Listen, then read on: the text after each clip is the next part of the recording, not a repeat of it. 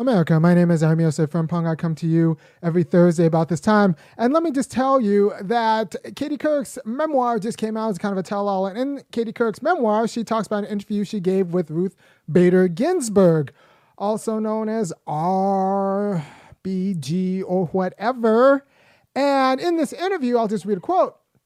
Katie Couric says, well, she kind of protected what was eventually released, a part of the interview, because in the interview, Ruth Bader Ginsburg said of Colin Kaepernick,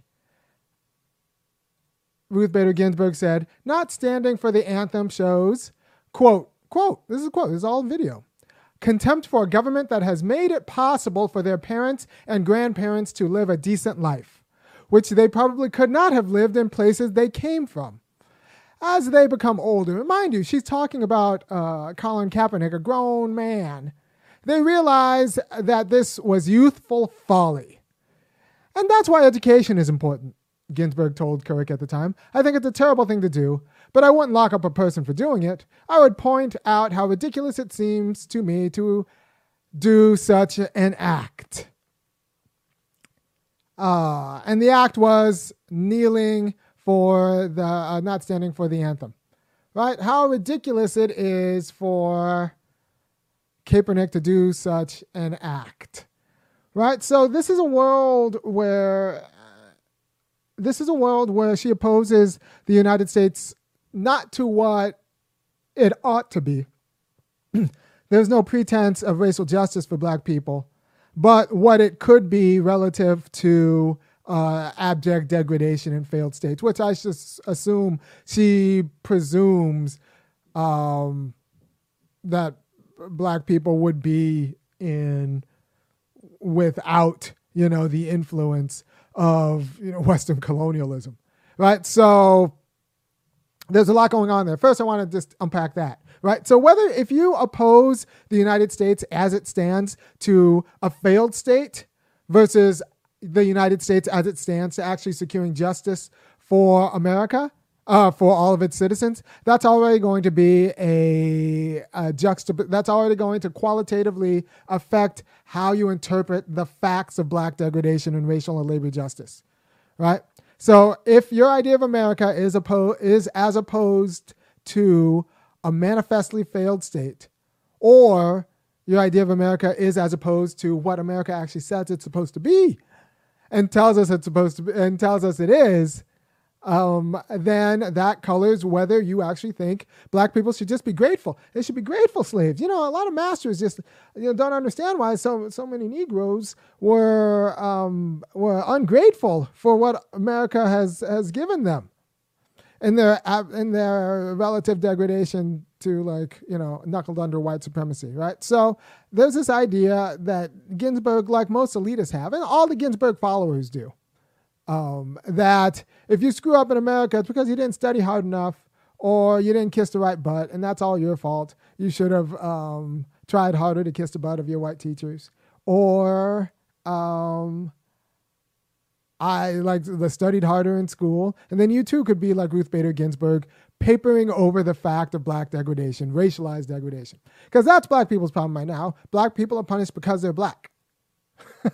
Like black people are punished because they're black. Now, some black people can overcome that punishment, usually by showing themselves to be the kind of black person who will punish other black people because they're black. But right now, black people are punished because they inherit legacy blackness. And the only way to get over is to show that you don't care about doing justice by other black people. That's the way Obama got over. Remember, Obama made his bones in 2004 when he said, there is no black America, there is no white America, there's just the United States of America. Except when you look at actual wealth data, this shows, or this is prison data right now, this shows that there is a black America and a white America, not just the United States of America. That says that there is a black America and a white America. That's not an even line, right? So, yeah. So this idea that there is no black America, and then you look at wealth numbers, it's even more staggering, right? So this idea that there is no black America, there's no white America, just a United States of America, that is the story you need to tell people if you want to get on. Doesn't matter how smart you are. You could actually be dumb. As long as you're willing to parrot that line, you could go very far. you'll end up punishing directly and indirectly a lot of black people. But if you're willing to parrot that line, you will go very far in these United States. That's pretty much the job requirement that's not on the job requirement. You have to pretend that black people deserve their manifestly degraded conditions as a people.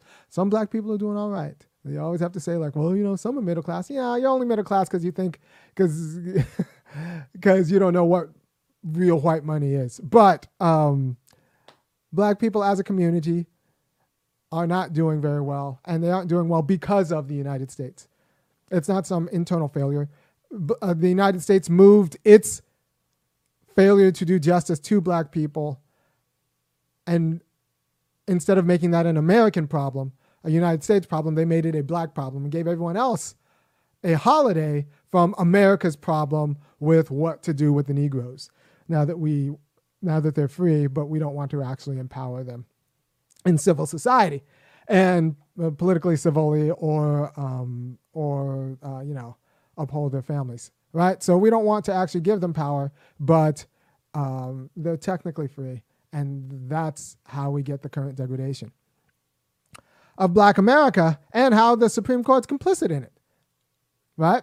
And we should ignore that, conceal that, ignore the fact that America has not done justice to black people, that Ruth Bader Ginsburg herself didn't do justice to black people. And because structurally in her office, she didn't do it insofar as she was never advocating for the Supreme Court to retry criminal cases and take up criminal appeals. It was only civil, and it doesn't have to be civil. It's just the court's decision not to push for, taking on criminal appeals. And then also, Ruth Bader Ginsburg didn't hire black clerks. I'm going to talk about that after the beat. Ruth Bader Ginsburg, decades-long career, was allergic to hiring black clerks. Would be something if she wasn't an appellate judge in Washington, D.C., right next to Howard University. So it's not like you couldn't find black clerks. Or, as a Supreme Court justice, eventually in 93, she, hired over 100 people, and one of them apparently was black. One of them was black. And make no mistake, she was a Democrat. I think since black people are disproportionately punished by the criminal justice system and the legal system, we should have had disproportionate hires for reasons, like I said, I'll talk about after the break. To the beat, y'all. Yeah. Sound good to me. Never change the ways for the world or the government. If I was the president, then I would state facts. You leave it up to me, I'll paint the White House black and ain't no future in your front. To the beat, y'all. Yeah. Sound good to me. Never change the ways for the world or the government. If I was the president, then I would state facts. You leave it up to me, I'll paint the White House black and ain't no future in your front. So Ruth Bader Ginsburg, she said, I'm going to do the quote again because it's so important, I think, of Colin Kaepernick. Not standing for the anthem shows contempt for a government that has made it possible. Hold on. Wait a minute. Not standing for for a government that has made it possible for their parents and grandparents to live a decent life, which they probably could not have lived in the places they came from. As they become older, they, meaning Kaepernick and his angry brood, they realize that this was youthful folly, and that's why education is important, Ginsburg told Couric at the time. I think it's a terrible thing to do, but I wouldn't lock a person up for doing it. I would point out how ridiculous it seems to me to do such an act. How ridiculous it is for black people to have a very complicated relationship with the United States of America.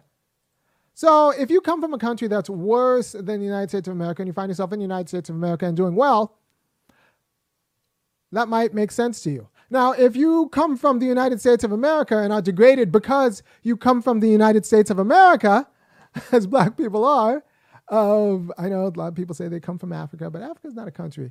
It's a continent. And I'd ask, what tribe are you from? And how do you identify with them? No, you're American. I'm American, and my dad's from Ghana. My mom's from South Carolina, my dad's from Ghana, but I was born in Los Angeles. I'm American. If I got off the plane at Ghana, the first thing they would say to me is, what part of the U.S. are you from? I probably wouldn't even have to open my mouth. So we're American, and America has done us wrong, and we should have a complicated relationship with the United States. We don't owe America anything. They owe us an apology with a check. I like my apologies in the form of cash, or a check made out to cash. Also with institutional power and land and boards. So like we need to talk about how America needs to do right by black people in America who are punished by the United States of America, not how grateful black people should be to this nation. Right? This nation should be grateful to us for not slitting everyone's throat. Like I am impressed by the black people who do not carry violent malice towards kind of casual white Americans. Like, I don't even hate the conservatives as much, but the liberals, they drive me a little bit nuts, right? So, like since I'm not particularly a violent person, I speak with my mouth and I speak the truth. And if you appreciate me speaking the truth, because nobody else is going to label, let's be honest, nobody's going to label a video F Ruth Bader Ginsburg. But if you appreciate that I do it and then lay out the arguments, go over to www.funkyacademic.com and give me $5, $15, or $50 a month. One, I can market the channel a little bit better.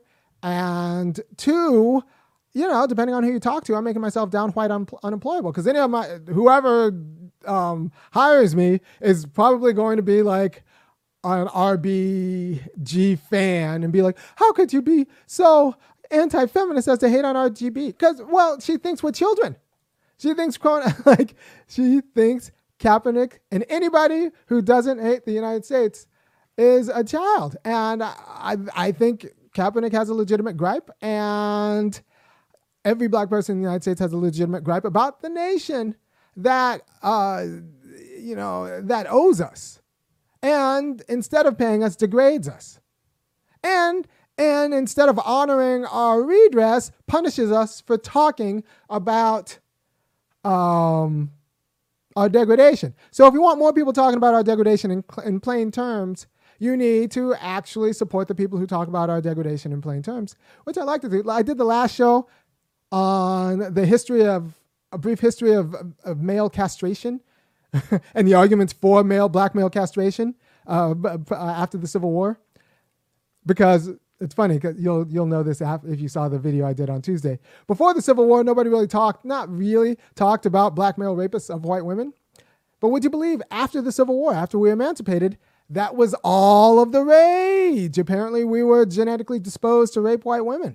And the solution by the scientists, the experts on the body, was to castrate us. Melissa Stein has a very good book on it. And chapter 4 of her book, Measuring Manhood, is all about the scientific arguments for castrating black men. And so that was science, right? And all the political arguments for castrating black men. And so there's this idea that we should be grateful to the United States that either oversaw directly and does directly, or tacitly allowed black people to be terrorized, and still does. Still does. Most black people are scared. Most adult black people are scared of ticking off white people. That's no way to be free. White people are not scared of ticking off black people. They have other fears. They have capital and access to the police. So they're not really scared of ticking off black people. Most black people with any sort of means are scared of ticking off white bosses. That's why you won't get other people who have an entire video on F Ruth Bader Ginsburg, whereas I will, because she deserves it. She deserves it. She's someone in a lot of power. People say, why was Ruth Bader Ginsburg such friends with Scalia? Well, it must be so few people of their intellect that they could only find each other. No, it's because they're both elitist jerks, both elitist racist jerks, right? They have a lot in common, except one was old and Jewish, the other one was old and Catholic. But they have a lot in common because they're both elitist, racist jerks, much like the women who follow Ruth Bader Ginsburg and the men who follow Antonin Scalia. Elitist, racist jerks, right? They think, well, black people just need to work a little harder. Then they would have had the same inheritance I got from my grandparents. Although you could see that's just not going to be true, right? So, and inheritance isn't really just material; it's also cultural. Like the fact that so many black people were grown up in instability is directly the result of the United States policy, right? So you have this law: Negro women to be put to work, so that white women wouldn't have to work even inside of their home. So not only were black women put to work in 1918, this is because their husbands were fighting off in World War I, and so they were getting pensions. So the black women wanted to actually go home and be with their own kids and didn't want to work for Miss Ann. And so Miss Ann started freaking out about having to clean her own whatever, and called her husband and called this commissioner and said, I need my maid back. And so Negro women were put to work. So what it was to be a black woman was not what it was to be a white woman. Black women have always worked and worked hard. And, they should honor that. But what that means is, for example, my mom worked either 11 to 7 or either 11 to 7 or 3 to 11 as a nurse. But, she wasn't home. So that's a cultural problem insofar as kind of a cultural investment that, I didn't quite get. Would have been nice to have a parent home. Parents were also divorced during those times when I got home from school. But, I figured it out. Now I'm here trying to do what you do. But you have to understand that what it means, like not just the material inheritance, but also the cultural inheritance that America has robbed of black people by not taking the conditions of our freedom seriously. We were freed nominally, but not taken and then in a capitalist economy that's violently carceral, you can be freed nominally, but you're a walking liability because you could always be put in jail, or you always have to,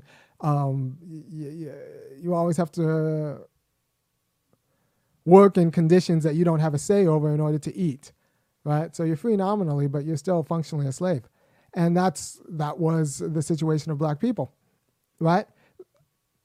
I don't know if Ruth Bader Ginsburg's mom worked, or if she was home to help Ruth Bader Ginsburg with her homework, right? So you have to ask these questions, not just about the material inheritance the United States owes black people, but the cultural inheritance that we're robbed because all of our, community has always been doing the work that white people didn't want to do, the times that white people didn't want to do it, right?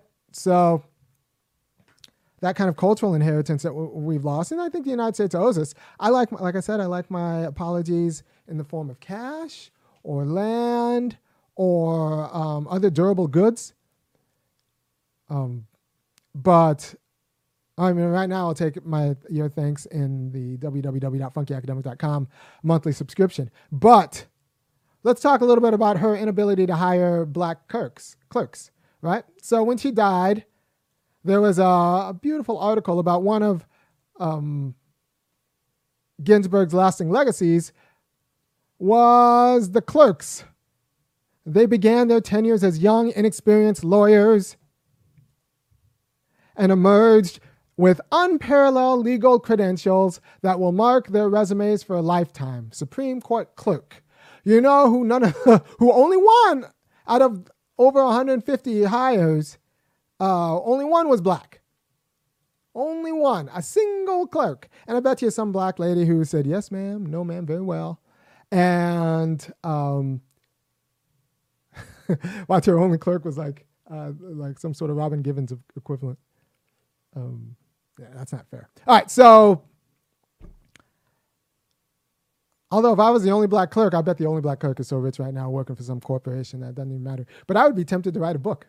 I would be tempted to write a book on being like the one and only Ruth Bader Ginsburg clerk. You could talk about why you think she picked you and not like the rest of the Negroes. And that would actually be fascinating, I think. But I bet you the one black Ruth Bader Ginsburg clerk is a huge sellout anyway. So, what does it mean that she only hired one black clerk? Well, since we're disproportionately punished by the U.S. Penal system, I think we should have disproportionate representation in like where these are worked out, where these laws are worked out and appeals are worked out. And there's a guy by the name of William Coleman who was Felix Frankfurter's clerk. And Coleman is a black dude who helped out the NAACP in the Brown versus Board of Education legal strategy because he had been a black clerk, right? So you create a critical mass of black clerks, you get good black judicial prudence, good racial judicial prudence in the United States, but also you get a fantastic critique of judicial prudence, right? So it's not an accident that Derek Bell, one of the progenitors, I think the main progenitor of critical race theory, was a black law professor at Harvard because he was in the belly of the beast. And so you can't tell him, well, you don't know. It's actually more complicated than you think to. Like, no, he was at Harvard and NYU. He knows exactly what's going on, and that's why he was able to critique it so effectively. So you create a critical mass of black Supreme Court clerks, you will have a clearer understanding about how the judicial system is fundamentally opposed to securing black people, dignity and freedom from racial subordination, right? But in the absence of a critical mass of black Supreme Court clerks, you are always liable to the argument that, it's very complicated. You don't know how it works. They have to make harder decisions. It's not that they're racist. It's blah, blah, blah, blah, blah, blah, blah. It's not that they're scared or not that they're indifferent to standing black degradation or the hookworms you got in Alabama or they don't, or your labor rights. No, once you're in it, you'll see that it's exactly all of those things. It's exactly all of those things, that the judges are awful people with huge class and racial interests securing their own class and racial interests. And those are opposed to black people. So let's talk one more time about the Ginsburg quote, because I find it fascinating that we're compared to children. Up until, I want to say 1978, the Mormon church considered black people children. We were never actually, adults in the eyes of God, blah, blah, blah, blah. And we were just children. And and Ruth Bader Ginsburg also thought we were just children for maybe having complicated ideas about the United States of America, and we're damned to it. But don't pretend that you could just go anywhere as a United States person and be made whole. You can't do that, right? So if I go over to Edinburgh or London or someplace else, even if they speak English, I can't fight the way I can fight as I'm here, because I lose legitimacy as someone who's not from there. I don't really get it. But here, we have legitimacy, and we should be seen as legitimate, epistemological vectors. Our testimony actually matters about what America is. And Colin Kaepernick should not, as a grown man who actually has complicated ideas about what America means, much like Frederick Douglass had complicated ideas about what America means versus what it says it means, he has a claim and a right to actually kneel. And instead of respecting that, you call him a child. And you say that black people should be grateful, with the assumption that wherever we're coming from would be worse. And it's not worse because the United States made it worse or colonialism made it worse. It's worse just because, we came from there. Right? So I have problems with Ruth Bader Ginsburg, and she said, and remember, this is from an interview with Katie Couric. Katie Couric said she buried it. She buried the interview because she didn't want to, make Ruth Bader Ginsburg look bad. And there's this idea that white women aren't burying bodies all over for each other all the time, but they are. They're just as awful as white guys. Anyone who tells you anything different just doesn't know how this works. All right, so not standing for the anthem shows a contempt for a government that has made it possible for their parents and grandparents to live a decent life, which they probably could not have lived in the places they came from. As they became older, they realized that this was youthful folly, and that's why education is important.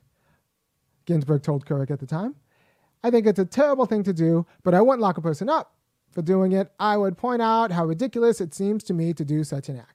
It's actually not ridiculous. It's not an act that you would do necessarily, maybe, but to call it ridiculous shows either your ignorance, and it's not willful, either your ignorance or your just disdain for black people and their struggle.